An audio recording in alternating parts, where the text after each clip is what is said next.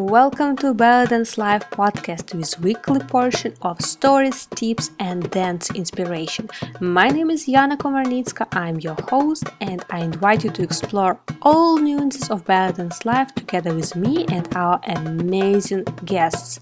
Let's start. Hello everyone, how are you? I hope you had a lovely, productive week and now heading to a beautiful, enjoyable weekend. I am super excited about our upcoming lineup of guests. During next month, you will hear from such artists as Gigi Dilshah, Mario Kirlis, Hassan Khalil and George Sava, and these are just a few that are already sort of confirmed and scheduled to go out, and there's so much more coming up. I'm really thrilled about all future nearest episodes, but today, this week, I decided to put together another best of episode, and we will focus on the topic of dance productions and dance on a big stage all around the world. You will hear from several different artists who had completely different experience in this area, and some of them are staging their own productions, some of them are part of big productions that they're gonna talk about, but basically in this episode you will hear parts from previous interviews, but more related and focused on a specific subject, and I find it super informative and interesting to listen back to back to different people talking about their experience and opinion about certain subject. It kind of gives a perspective of overall view and brings attention to some things that we may not really notice just listen to the full conversation at first. So today we are gonna hear from Mr. Ozgen, and if you will want to re-listen or listen the full interview with him, go back to episode number 12. We talked about a lot about Turkish dance and his transition from being a part of big company to later developing his solo career in Europe. Also, you will hear from Jelena and of course about BDE, Belly Dance Evolution, and her process of working with dancers and casting performers for her production. And if you want to hear more about that, go back to episode number 22.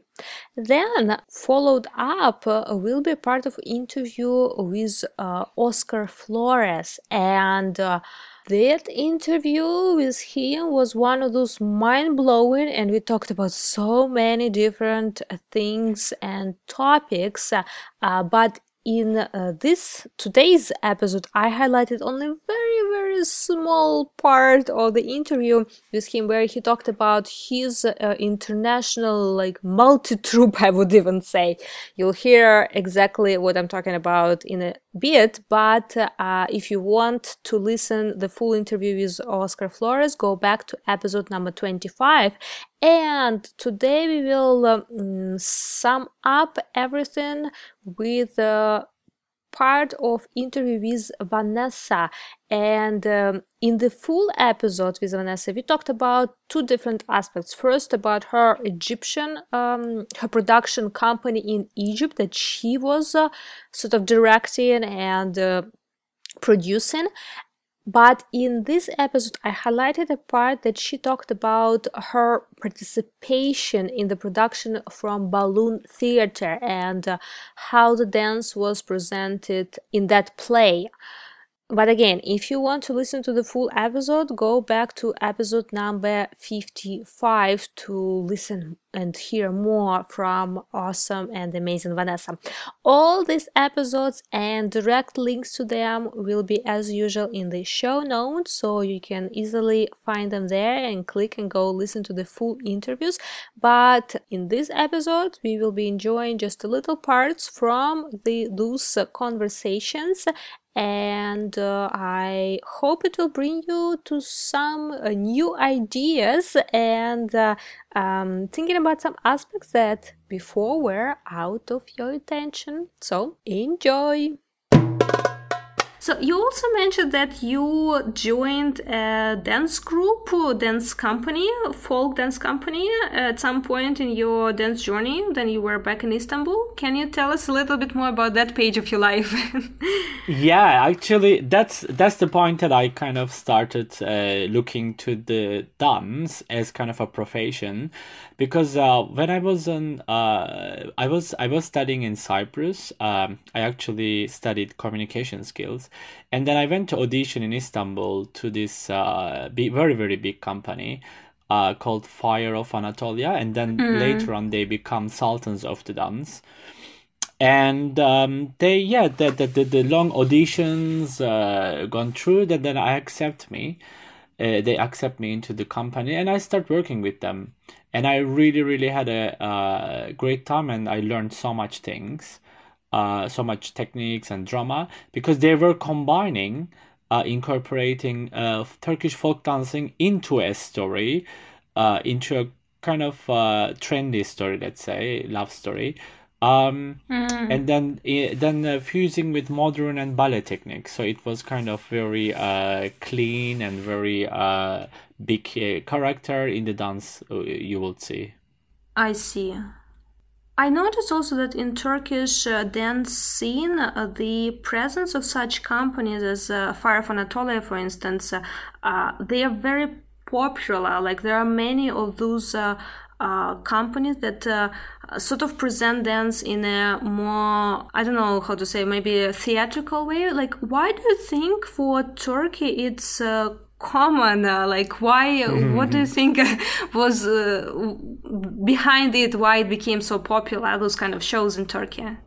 I think it's become trendy. The first company that I kind actually started, they were really popular. So it was the first, let's say, flower, let's say, in the market, because they were the first one. And then after they realized that they can be similar or many different companies like that, and then they open different companies. And as you were mentioning before, Turkish folk dance is very rich, and obviously Turkey is a huge country. So from the east to west and north to south, we have so much different dance styles influencing from the Arab or the Greece or the Russian and Balkans as well. So there were a lot of market, let's say, to be expressed through Turkish folk dancing, fusing with fusion and modern dance into a story. That's why I think they had like at least 4 or 5 different company after that, and I think they kind of use or focus to use so much, of course, love stories, but using more mythologic and then story and history from Turkish and Anatolia, actually. And about those years in the company, how do they usually select dancers for their plays or for their concerts? And how does the training goes? Is it always about putting up choreography, or does the training component includes in those times too? Actually, that's kind of a hardcore to be able to go into these companies. I remember when I first go into the audition, they asked us to prepare a routine for 2 minutes, and then I was brave enough to prepare to a modern dance kind of things. Even though I didn't any training, I was kind of watching from television that time and some DVDs, but we didn't have even so much DVDs that time. And then once they see you in the first day, they kind of test how much you hear the music, and then all this knowledge, and then they teach you kind of routines from folk dancing as well as ballet and modern. So they were expecting to see how quickly you learn. And then after you kind of pass the first section of the audition, I remember we were going into 3 months other audition, 3 months we were camping, let's say, to be able to see how strong we could be, because obviously it was a very hardcore training. So they wanted to see the personality as well as how we are collaborating with different dancers and the choreographer. So it's not just the dancing or how much talent you had, it was the communication between the dancers, because once you go to tour, you're basically years and years, months and months, you're on the go, or you are a different part of the world together. So you need to really eat, breathe, and dance with these people together. So it was important for them to see as well. And then I passed that audition as well, and then I was in the company. And after you passed the audition, what's happened next? So as I understood, they sort of set up their auditions in order to make sure that people can survive the dance life after audition. Yeah. But what's that dance life looks like after, once you're already in? Well, I mean, the adventure started like once you're in. I remember, I think the process, how it goes, we had the deadline for the show. Let's say the show was in 6 months or a year. Mainly, I think the first time it was like a year, because we need to practice and we need to make the whole show like 2 hour show, but it has to be very professional, slicked.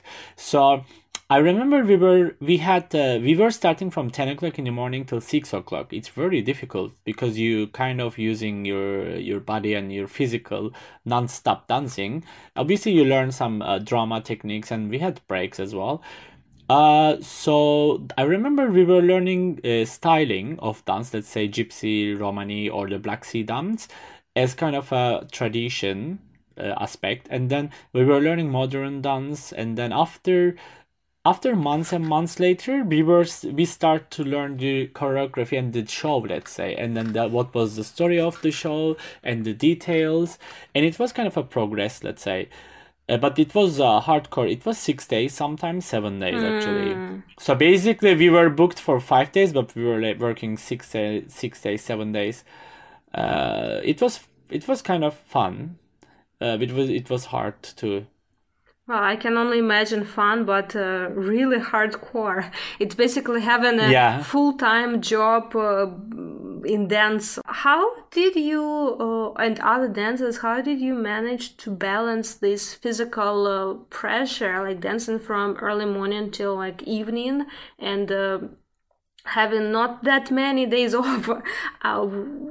Was there any special, I don't know, classes or time breaks for, I don't know, stretching or yoga or healthcare, like maintaining your body to be able to sustain such a demanding schedule? Yeah, exactly. I mean, I remember we had a drama teacher. He was really famous actor from Turkey. He was telling us like your job is like a miner. It's almost like you're working in a mining company. It was hard. Especially I remember the first month. I think it first 2 months or first 1 month, I was sore every day because it was really shock to the system, shock to the body. It's almost like you're going to gym, but you did it every day. So it was like 2 months. I felt that my body changing, and then it was I was more fit and everything. But obviously we had stretch time, we had yoga. Even though this is I'm talking about, it's maybe like 12 years ago. Even that in Turkey it wasn't that popular. Maybe perhaps in the world it wasn't that popular. All this yoga meditation stuff. We were learning all these things to balance. It was fair enough, let's say. We had the balance of moving and spending energy as well as collecting them back.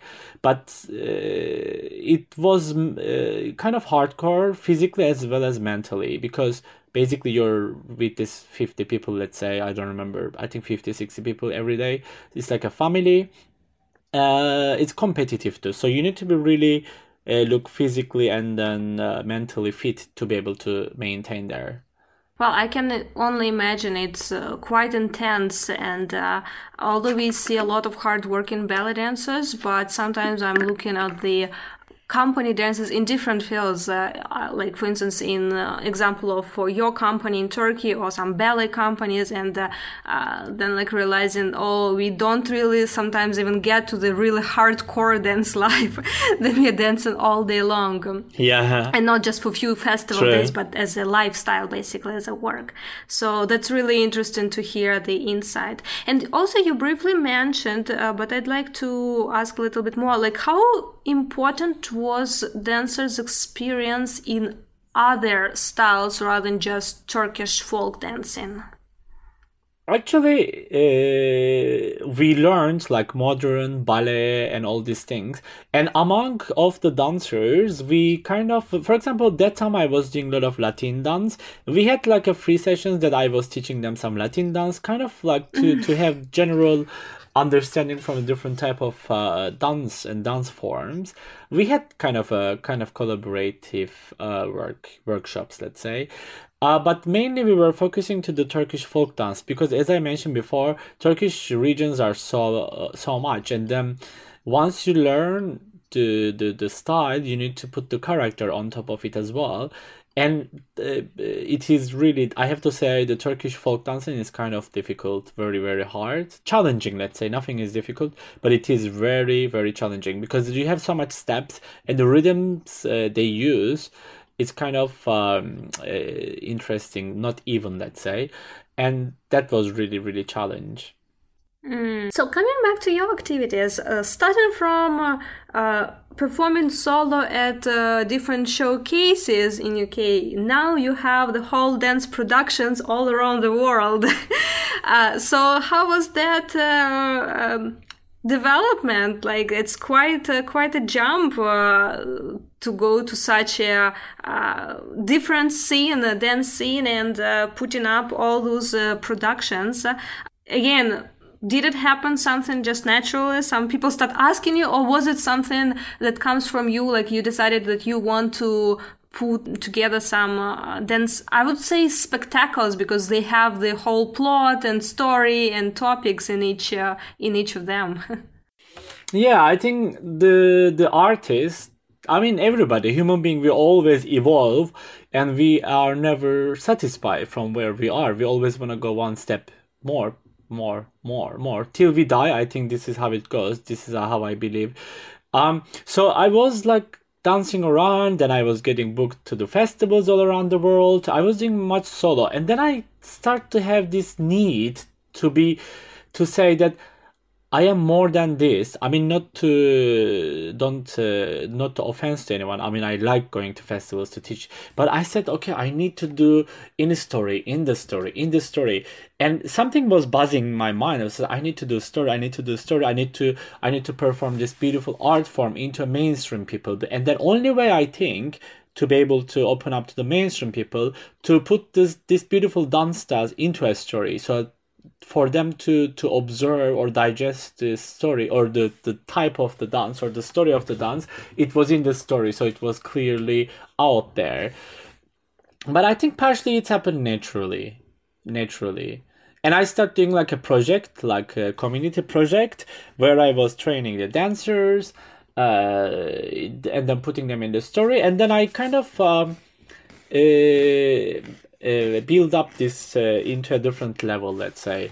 And then so far I think I had like, gosh, 4 productions that I traveled, and then I perform in Asia, Australia, and Europe. Not yet America, but hopefully. Yeah, I like this. I like taking the dance. Let's say I like taking the Baladi and then Romani dance, and I put them into the story. Let's say in the story, the girls love the boys and boys love the girl, and the Baladi, their sensuality and it's the dance of their love, let's say. And the Romani can be a fight between 2 lovers or the 2 boys that they love they have love the girl. So I put them into the story so it's more fun, and then the audience observe the culture easily. Otherwise, if non-belly dancer, they wouldn't understand why the Romani dance is that. I mean, obviously art doesn't have any boundaries. They still feel, but it will be easier if you put them into the story. It's more meaningful. I see. And where do you find the inspiration for the topics or the plot of each production? Is it something based on mythology, or is it story, or you come up with your own stories for each of them? I just create my own story. I have a very simple and complicated approach, let's say. The simplicity is the story. It has to be very simple. Because even if you look to very famous musicals, the story is always simpler, and then the how do you put on a stage, and the feelings of them is difficult, and the heart or intricate, let's say. This is how I do as well. Normally, I focus on to the Gypsy as well as the Ottoman Empire. For example, in my latest, it's the most popular, the one that I toured for years, Aşk means love in Turkish, has two parts. The first part is Gypsy, set in the gypsy camp, and then the girls and boys flirt to each other, and it's the story of a woman, a gypsy girl, who actually fall in love with herself, and then two guys just kind of fighting over her. So there's kind of a triple triangle story going on between them.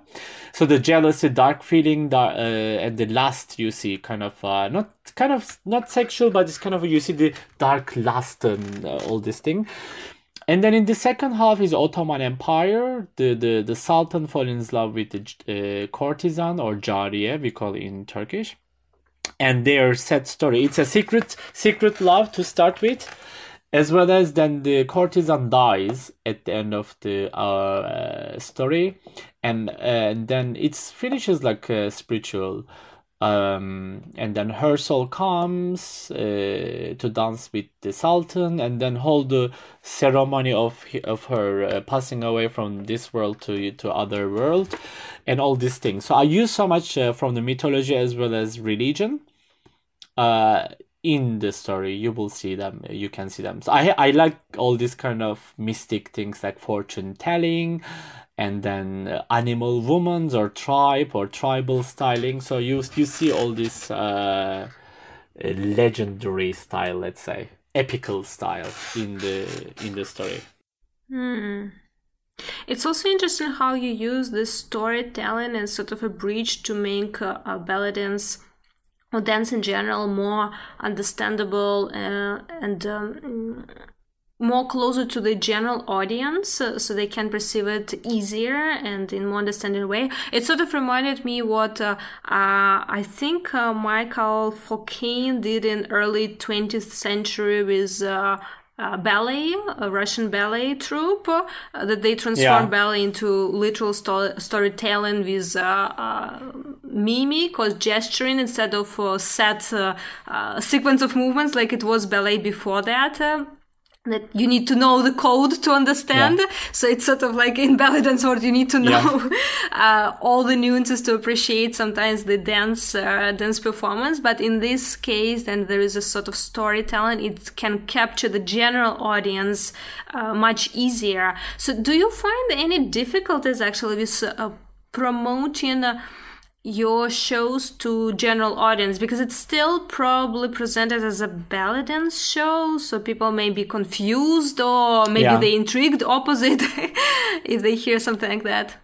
Yeah, that's the challenge mainly, because I mean, when I travel the world, and the organizers, of course, they need to advertise, I say, and obviously they need to, sometimes they kind of connect with the Turkish audience or Turkish communities. I said them, please don't say male belly dancer or belly dancer. Say Turkish, let's say Turkish story told by Turkish music and dance into a dance, modern fusion. Say whatever, but don't say male belly dancer, especially, and the belly dancers.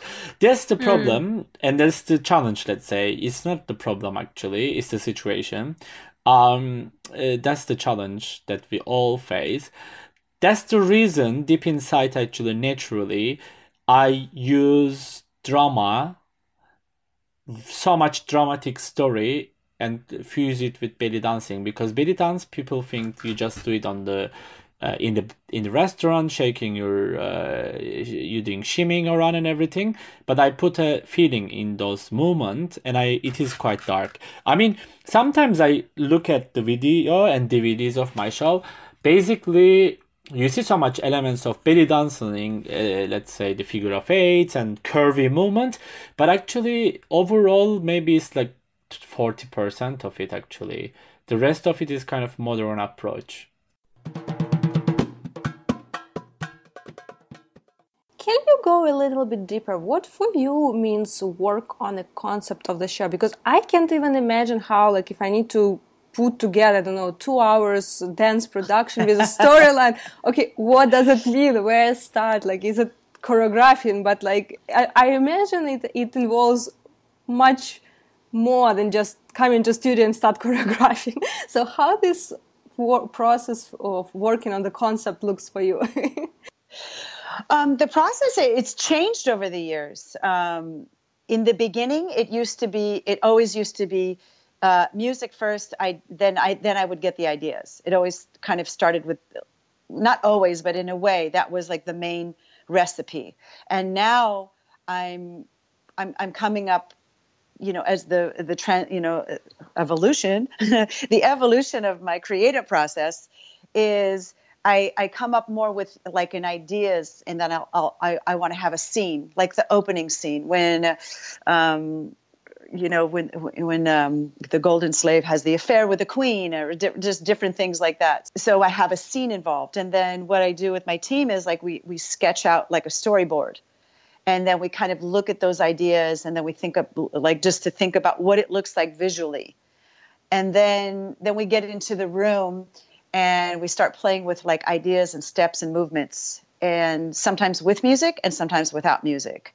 So it's a process that has evolved.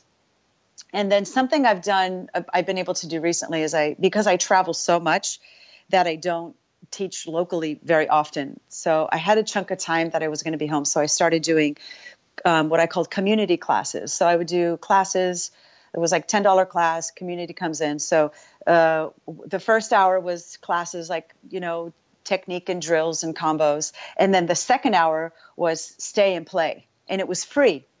So you could stay and play, and I could build choreographies on the bodies. I could, have the girls, okay, everybody create a diagonal here. And then like from this formation, go into a circle. All right, what if you guys do a shimmy and the other half of you are doing, a figure eight or something. So to actually start to create the movement on bodies. So that was a really fun process for me because I felt like I could really spend time developing ideas and not feeling that crunch of I have to finish everything in a month. I have to finish so kind of like jamming through stuff. It was really nice to step back, look at it and say, you know what, I don't like that at all. We're going to start from zero. I just like, let's do something different. And being able to do that has been such a gift and such a joy. And I feel like it's raised the level of the performance, choreography, production, all of that. So that's kind of been the process. It starts with the ideas. It starts with the story. Then we storyboard it and go through it from there. That's great solution. I kind of feel it's a win-win for absolutely all participants of this community classes. Oh, it's fun. And, I did them like on a Wednesday afternoon at 12 noon. I said, oh my God, no one's going to show up.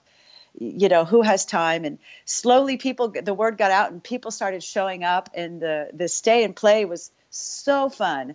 People were just like up to it and would just let me move their bodies and all kinds of fun, weird things. And it was just explorative and really a creative time, I think, for all of us. So I encourage other people to try that, other directors to try that in their communities and explore being able to, build movement and ideas on bodies.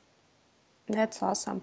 And how do you work? How do you source your music for the productions? Because if I haven't mistaken, but on the website I saw in the description of each production, it's sort of the same one composer, but maybe I misread somewhere. But how do you usually source the music, especially if you now work that, okay, I have idea first. It's not like music goes first. Right. How do you deal with it?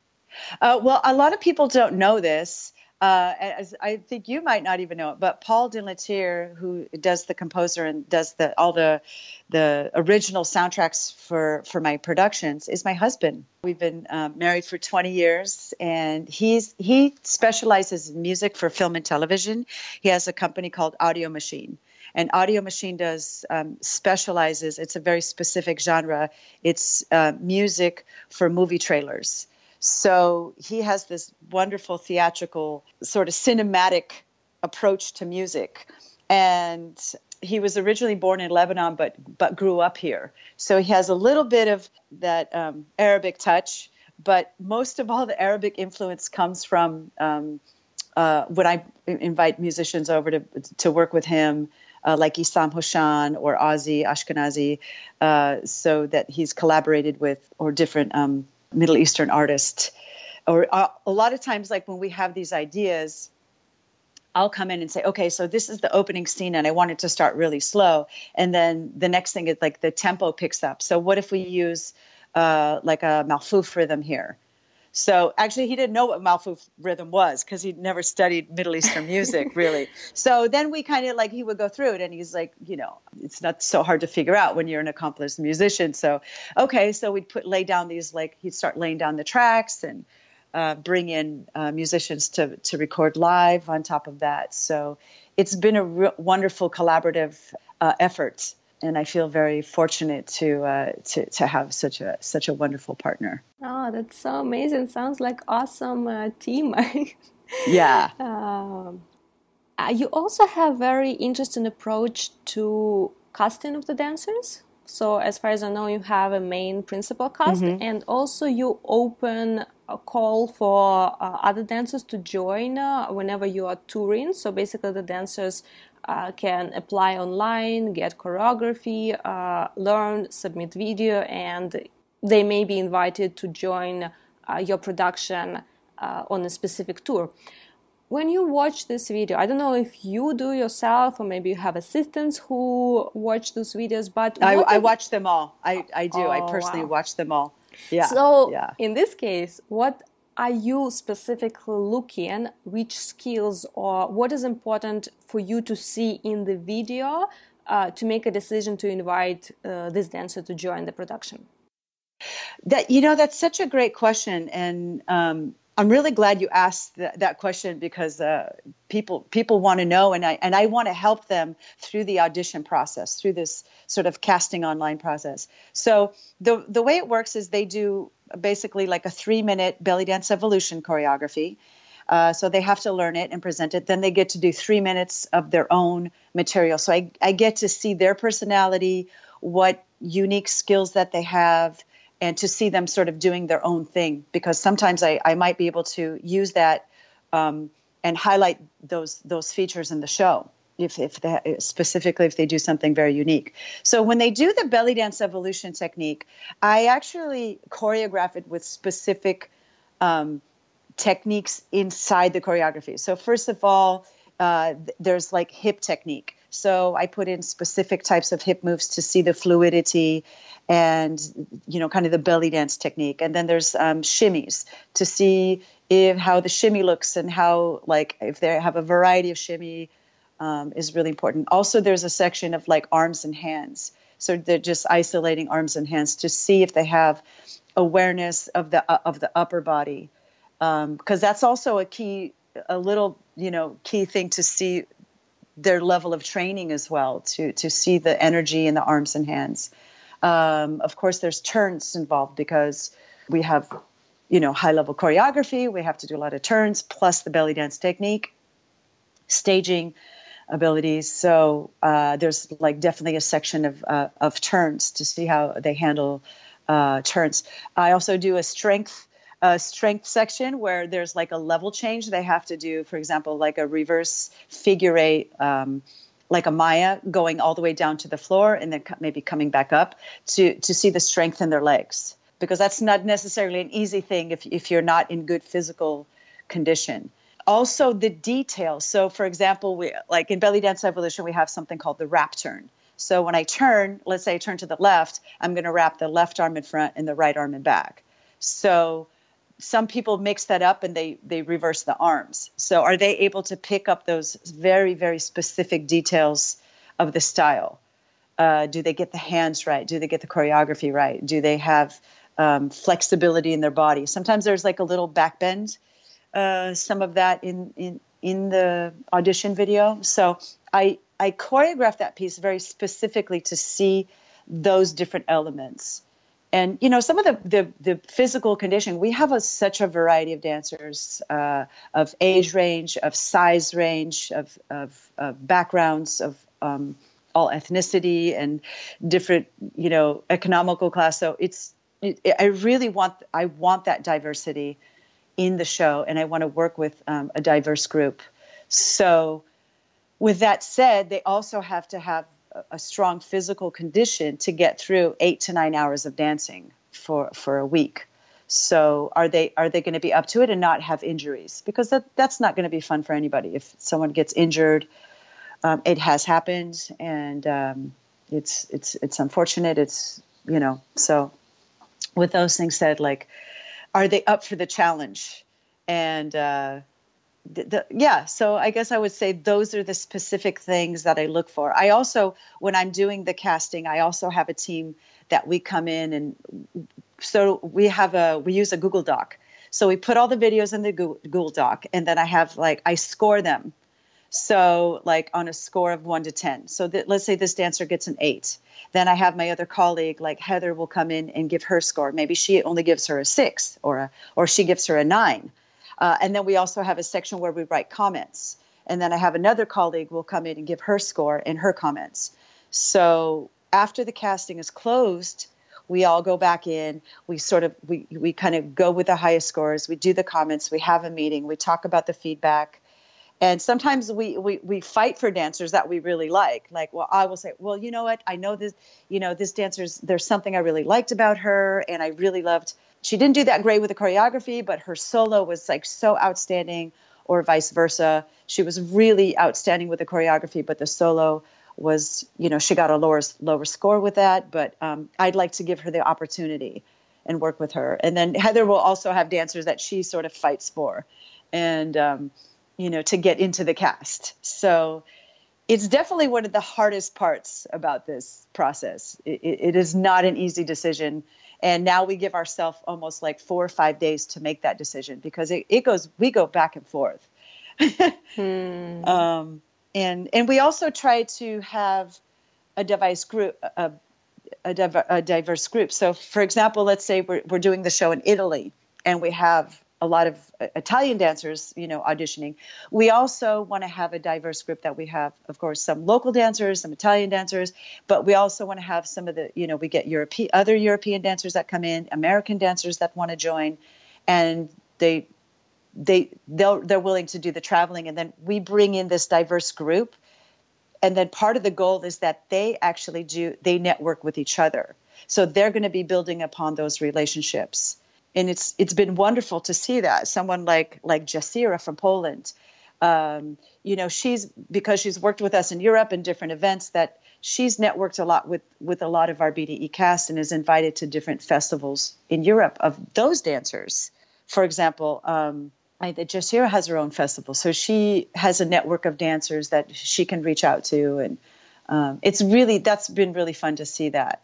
Yeah, she was on the podcast just a few interviews ago, and there was so much excitement in her voice, and she was talking about her experience in Ballet Dance Evolution and all fun stuff. And we can just literally hear her joy and fun and excitement in her memories about those years and how much it helped and served her in her dance career. That's, you know what, that's the best compliment. And someone like Jasira, like, really put the time in and worked her butt off and really reaped the benefits. Like, she, the last time she was in the show, she was helping me direct. She actually got some of the lead roles because she had raised her level up, and I was able to give her the opportunity to dance some of the lead roles in the show. So it's been really fun to see that transition and see the evolution of these, what I call like the young and up and coming dancers, and then see them kind of graduate into their own force. Now they're out in the globe teaching global workshops and performing and producing their own shows, working in their schools. And that's the idea of it, is I want to give these dancers the tools and the education and the training that they go back into their communities and they apply them. The idea is that I want to give them these tools to grow their own communities as well. So she's a great example of that. Yeah, definitely. Jasir is a great example of someone who's worked hard and worked her way up through the dance company, got the lead roles, and also uses those tools, outside and use it in her work. That sounds like a great learning opportunity, and it's not only about learning dance skills, but also learning how these theatrical productions work and how the staging works and the choreography process work, and in general how to work with such quite a big group of people in a very short time. Yeah, and it's intense. I was about to say probably very pressured and stressed condition, because basically in 1 week when you come all together, you need to put everything together. Even all the dancers may already know the choreographies in advance or learn some parts. Yeah. It's still a lot of work to put everything together, make sure everyone is doing on the right timing, right direction, the same timing of doing it together in a group, and actually have a deadline of performance. So what are the main, challenges, or maybe opposite, like fun stuff, in terms of people's relationships in this group? Because it's fun, it's dance, but it's still work, and it's quite work under pressure of, we do have to perform. Is there any challenges or any tricks how you manage to avoid possible challenges in terms of communication between people and their relationships? Yeah, we keep trying to figure out how to improve the experience for them and for us, and to braise up the show. So one thing we've done is we have the dancers learn the choreographies in advance.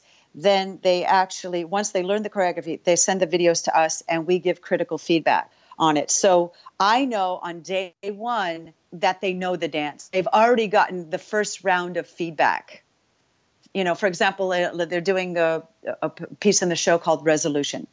So on Resolution, all the cast members do it, and they film themselves in their living room, in their studio, wherever it is.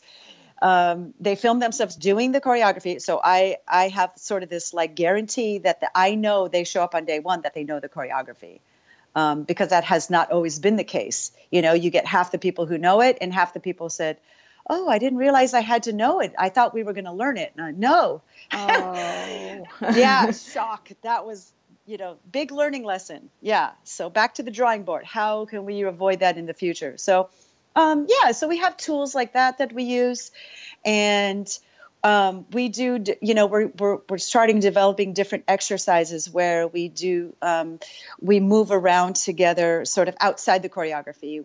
We have bonding exercises. We in the beginning of rehearsal, we sit in a circle and we have these sharing topics. We all communicate, we all participate, and we get to know each other on a deep and personal level. And I think that has transformed the whole company. It has transformed the experience, and it has transformed how they react to each other. So we have that personal bond emotionally first. Then we do the work. Then we do the physical work. And it has transformed, I think, that, like you said, the relationships between the dancers, because now they're invested. They're invested personally and physically. And that's just a whole nother level of artistry. Can you tell us a little bit more about your troupe? Because now I'm very intrigued. I thought it's more like a belly dance troupe, what we usually see, everyone does belly dance and maybe with some influence. But now you're saying you're specifically choosing people from different dance forms. So can you tell us a little bit more about it? Yes. Always my troops have this goal. In this moment in Spain, I have 9 dancers, and each one have one specific topic. I have one tribal dancer, I have one jazz dancer, I have one flamenco dancer, I have one Armenian dancer, I have one burlesque dancer, and each one have a different characters when dance. Of course, when we perform together, we spend one choreography together with the same energy, but I want to have a different characters inside to my troupe. Because, for example, now we are working in the musical of Aladdin. In Aladdin, each one have a different character. And I working for maybe next year, we have one show to I made 3 times in Argentina. Is a belly duet. I want to make one duet with each dancer. One duet with a flamenco, one duet with a tango, one duet with a burlesque, one duet with a tribal fusion. For this, I want to have one dancer with each specific topic. For this, when you have a different people inside to the troupe, when work together, grow, because share different experience. If all the dancers are dancing the same, it's not difficult to this troupe share without competition, because all the dancers have the same level, the same structure, the same language. It's a difficult find who is the best. When you have one troupe and each dancer have a different topics and different influence and different information, these people share and you create one community more. Well, you create one team. It's not one troupe, it's one team. My team works very in communion, very hard. And all the people share because have a different experience, have a different vision. And it's so interesting work with this kind of group. That's so inspiring also to hear completely different, for me, completely different, unexpected approach, because whenever I was reading about your dance group activities, or like now we talked before, I assumed it was like a belly dance troupe, probably based on your students, but now you're giving completely different approach. That's very interesting. Thank you for sharing. And where can people find the videos of your dance troupe performances? I think in YouTube. I know the last 3 years, when I moved to China, I lost the control of my YouTube channel. Because in China, we don't have YouTube, we don't have Google, we don't have Facebook. I lived 2.5 years in China. And for all these years, I can upload too much new videos. In my computer, I have more to 300 videos for upload. Hopefully soon. Yes, very soon. Now I will have an assistant to help me to upload all the information in YouTube. And we refresh our YouTube channel. Last week, we have the first performance with the Spanish troupe, with the European troupe. In Japan, I have 2 troupes. In Japan, I have around 220 dancers. In China, I have a troupe too, but now I stopped the troupe in China. In Argentina, I have another troupe, but I stopped the troupe of Argentina too. In a moment, I have 5 troupes. Oh, wow. So you even managed to direct them on this, wow. Because, for example, if I work this week in Spain and I made one new choreo, we record the choreo step by step in Spanish and English, and we share this information with all the troops, and all the troops start to work with the same music and the same new movements and the same new combinations. And I direct the troop in a virtual way, We share the information between the troops. That's completely new layer of your work. That was completely not discovered by me. Wow. For example, the troops from Japan performed last Saturday with me here in Spain, and this choreo we made with the Spanish troupe. But I sent this video to Japan, and the Japanese troupe made a rehearsal in Japan and came to perform in Spain with the choreo. And it's amazing. It's amazing because the troops from Europe, watch the video, not watch the video, watch the live performance, and I say, we made this choreo, and now the Japanese dancers come to dance this, and they're so excited because you share your work. In a moment, one Japanese dancer write to one European dancer and say, oh, thank you, because your video helped me, because each dancer have one, not tutorial, but you follow one dancer in the video, and it's like a share with another people. It's very interesting, nice experience. Wow, it's sort of also building your international tribe and secret tribe. In the tour we did them in Mexico, the organizers say, oh, we have a troupe here and we want to dance with you. Is possible? And I say, yes. And I sent one of the choreo of the Aladdin musical. And I say, look, I have many choreos step by step. I will send you one choreo and you can learn this choreo and we dance together. And when I arrived to Mexico, we made 2 rehearsals and I performed with the troupe of Mexico. It's not my troupe, but the Mexican troupe performed my choreo and I performed with this in the show. It's so interesting. It's very nice experience. Oh, nice. Yeah, I saw some videos of you performing with multiple dancers, with definitely some dance group, but it never occurred to me that, this may be your regular sort of troupe, but distance international troupe or something like that. I was just thought, maybe it's they learned from workshop or worked previously or somehow it's like one-time thing, but basically you sort of keep it on as an ongoing thing and have it spreading worldwide. That's fascinating. Yes, it's a hard work because every rehearsal we need record the regular video, record the video for each group, and record the video step by step in English and Spanish for so many hours to work. But I really enjoy.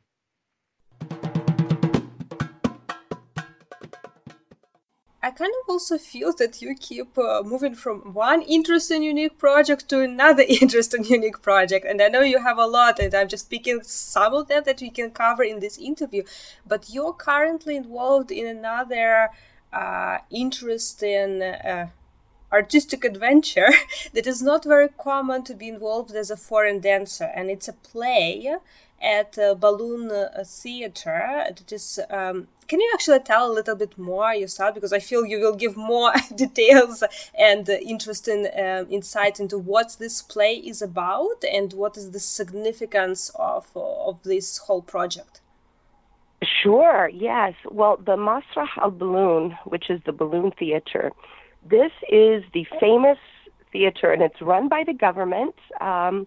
It houses the Reda troupe, which was originally Mahmoud Reda originated this troupe, and then later Egypt, the government, he kind of sold that troupe over to the government, and then he had his own private troupe where they would go do certain things. But it's a big deal because the Faret Reda troupe and the Kalmeya troupe both have rehearsal halls there, and they perform on that stage. So this theater, it's called the Balloon Theater because the ceiling, it's like a big round structure with metal, and then it's kind of covered in, I don't know exactly what sort of material it is, but it's big, looks like a balloon at the top because it's big and round. So that's why they called it the Balloon Theater. But this theater, the projects that go through it are they're through the government. So they have to be approved by the Minister of Culture. And right now, the Minister of Culture is Madame Inez, and it's a woman, which is wonderful. So they just renovated the theater 2 years ago, and Dr. Adil Abdu, who is now, he's the chief of the Balloon Theater.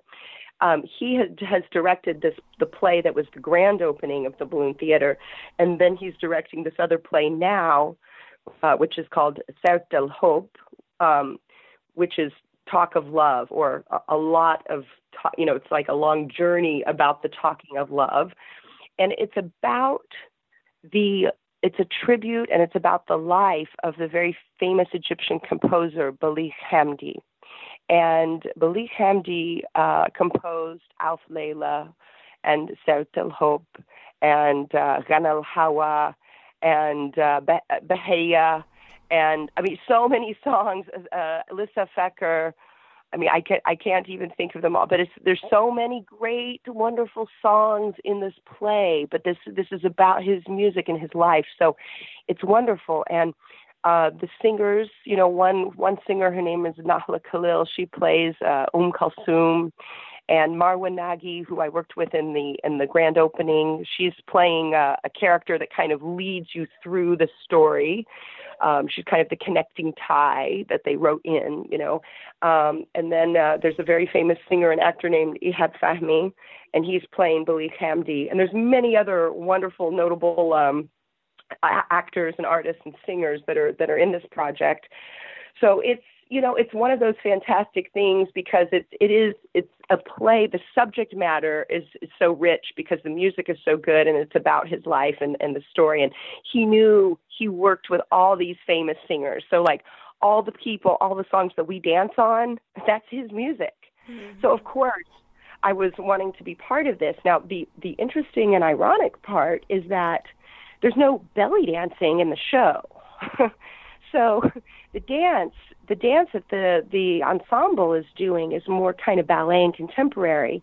And the director, Dr. Adil, he put me first as doing a little bit of acting in French because Balik Hamdi lived in Paris for a while, and there was just a small little part.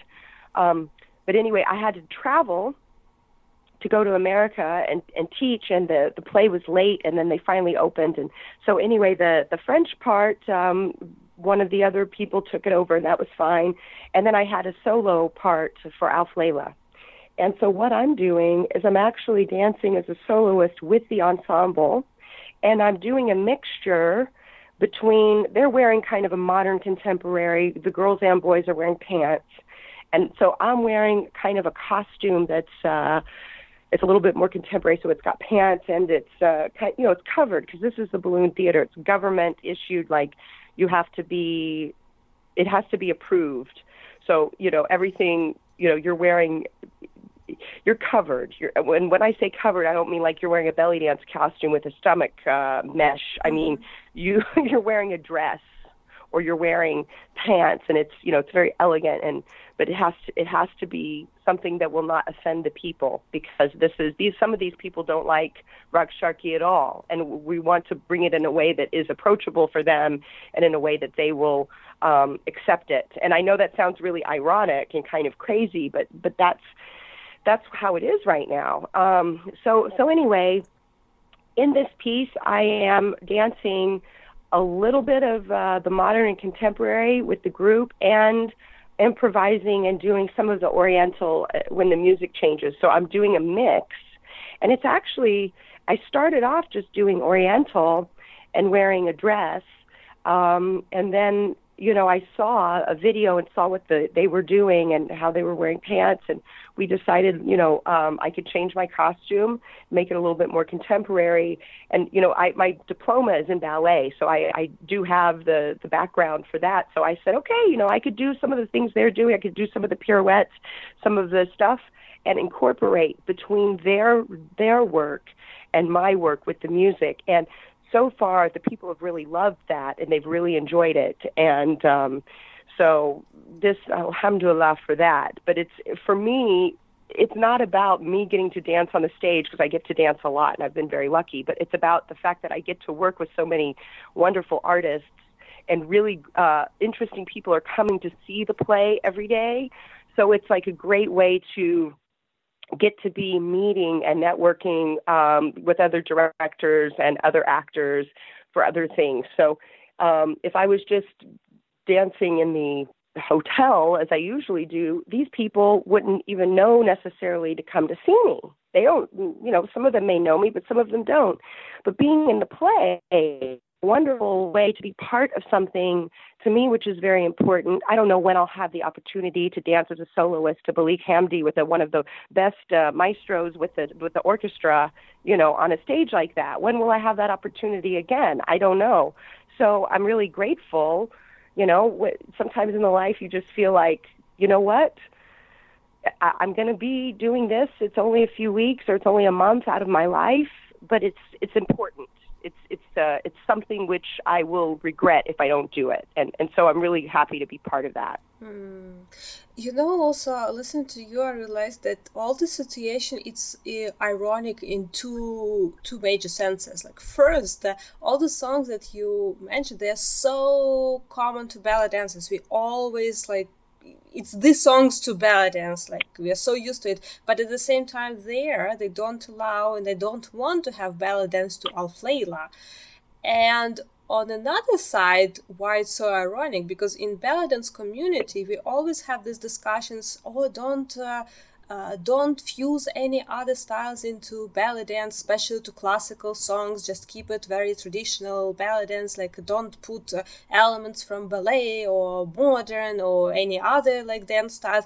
But here you're talking about play in Egypt, in an important Egyptian theater, basically approved by government, and they actually actively taking this music and putting mostly ballet and modern and contemporary stuff to this music, avoiding having what's in the ballet dance community. We would think that this is the most appropriate, as from dance point of view, to perform to this song. So it's really, really ironic, these two things to hear about this project. Absolutely. No, it's really funny. And you are absolutely right. And I was just thinking of that because actually yesterday I was like, man, this is some people would be like, what the heck is going on? But here's the funny thing. Okay, number one, we have to remember these songs that we dance on most of them were not made for dance. Mm-hmm. They were made for the singers.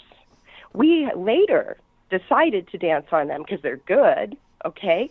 But they were not created as a mise-en-scène or as they weren't created. Later, Nagwa Fawad had composers create songs for her or entrance pieces or things. And there are some songs that were just great to dance on. But they weren't created as a song to dance on. They were created as songs to be sung. But so this is the first point that we have to remember.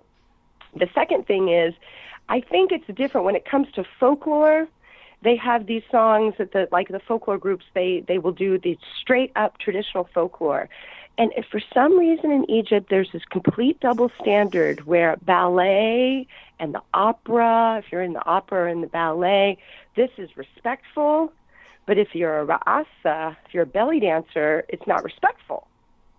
This is something that we have to deal with all the time. Now, fanana means artist. Ra'asa is like a dancer, dancing girl. So to be a fanana, to show them that you understand the art. So what's weird is, in some way, because I did it for a couple of days because I traveled to America, and then when I came back, I first went into the show just doing as I was doing in the rehearsal, which was just straight up, strict Rakshaki movement with the group doing their part, and I was wearing a dress. And of course, I was covered from my neck to my toe. I had mesh leggings with rhinestones on it, so they could see, beige shorts. the dress, we call fustan, it's a dress. It was beige and gold, and it's all covered, but beautiful, very, it looked great on the stage. But the point is that, the choreographer had already created this dance for the group, mm-hmm. and it was more modern. So when we saw the video, it didn't look bad, but I can do more, and I can do the things that they're doing. And so we decided, okay, now that we see the whole look, because when they were dancing before, I didn't even know what they were wearing. Were the girls going to wear dresses? We didn't even know what the set would be like when we were in rehearsal, what the costumes would be like. I had no idea. So when I saw it already done, we saw the backdrop, we saw the background, we saw what they were wearing and how it was looking. It was like, okay, well, this is okay, but we could do better. But the only thing that has to change, we're not going to change them now, okay? This is a group. We can only change me. Unfortunately, the director gave me, this never happens either. When does this happen where you're just like, okay, do you know what to do? he basically gave me license to do whatever I wanted, which like that I know because for all this time, I mean, that never happens. I mean, as a belly dancer, when you're doing Rock Sharky, of course, all I do is improvise, but that's my own show that I'm running, not, hey, you're in a play, you're doing a solo, do whatever you want. So it's been great to have that sort of freedom, and I feel really lucky. But I mean, anyway, so as we looked at it, it was like, okay, well, let us adapt it a little bit to make it work as a whole together, total, not just this is one thing and this is something entirely different and it's not going together. So even though originally you hear Alf Layla and you just want to do the traditional Rock Sharky moves, if the choreographer had already created this kind of more modern, but that's the thing in Egypt, when it comes to the theater, it's a different sort of audience than it would be, going to see a belly dancer in a restaurant or a hotel or a nightclub.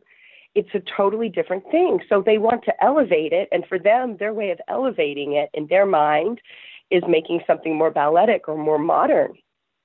And it's okay for the play. So it's kind of an interesting sort of double standard, but it's their standard, and I'm not going to argue with it because I'm the lucky one who's able to be up there doing it.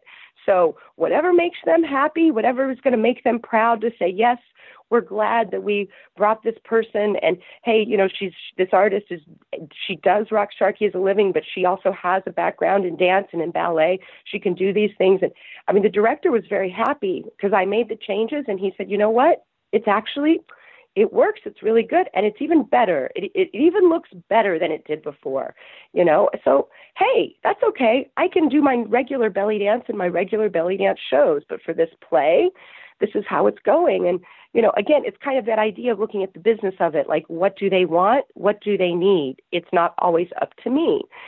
Sometimes when you're doing your own creative project, like say if I'm doing a performance like for a festival, well, this is my work and what I want to put out there, so I can have a complete say in what it is that I'm going to do. But if I'm doing something for a theater or at a hotel, they may want the show a certain format, and I really need to be able to adapt to give them what it is that they want. Otherwise, they'll get somebody else who will. How did you get involved even in this place as a play as a ballet dancer? Because they probably could have just got someone, I don't know, contemporary or modern, or you were first involved there as an actor and then dance part came later. Well, I worked with Dr. Adil Abdu for Bet El-Fan, which was the grand opening of the Balloon Theater a couple of years ago. We started rehearsals in 2016, but they opened in 2017.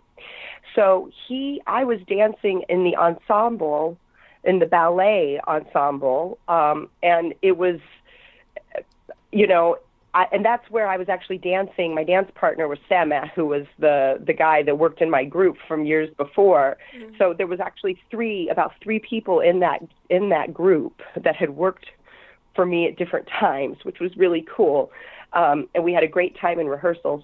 But because the director already knew that I was versatile, he knew I was already working as a belly dancer, but I also could dance classically, I'm classically trained, so I could do the ballet and the contemporary. He was kind of wanting me to dance in the ensemble again.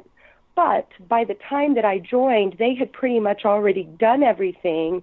And he said, okay, well, I could give you, I was able to take this little acting part in the French, and I was able to, he said, okay, we'll put you as a soloist anyway. And so anyway, that worked out. So it wasn't that he wanted a belly dancer. He didn't want a belly dancer. He didn't, and when I was traveling, he didn't replace my part. It just didn't exist. The group just did their dance. So when I came in, I went into it. But it wasn't like he was looking for that. He didn't want a belly dancer. He just wanted a soloist because all of the other songs had singers singing lyrics. So each of the songs in the play, there's always a singer singing.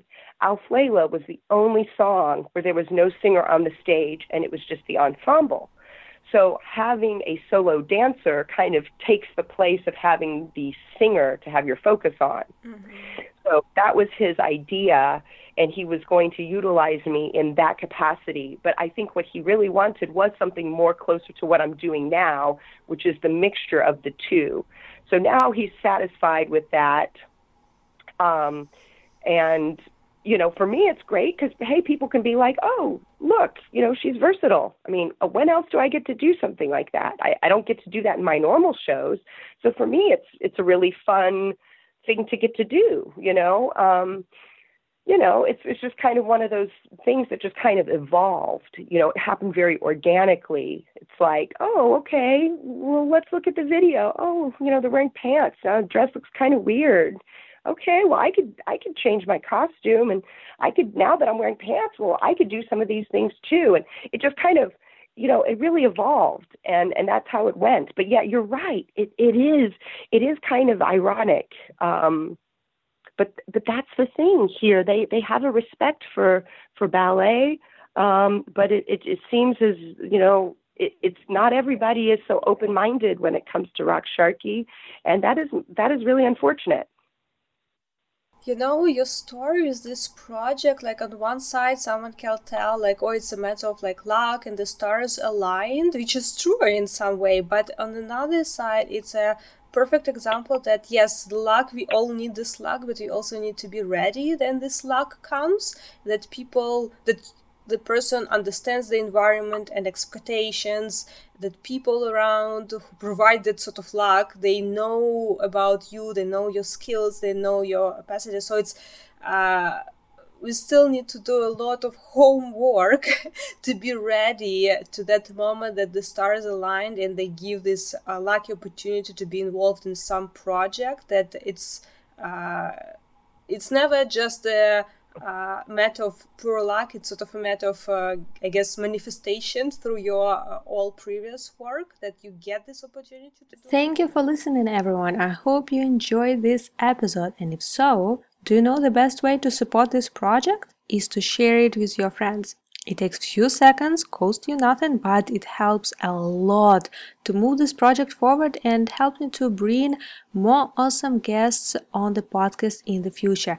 You can tell your friend, you can send a message, email, you can screenshot and put a post on social media, whatever works better for you. But if every one of you will share this episode at least with one more person, it will make a huge difference for this podcast. Thank you for spending your time with us, for your support and love. And until next time, keep shimmying, keep dancing, and I will see you soon.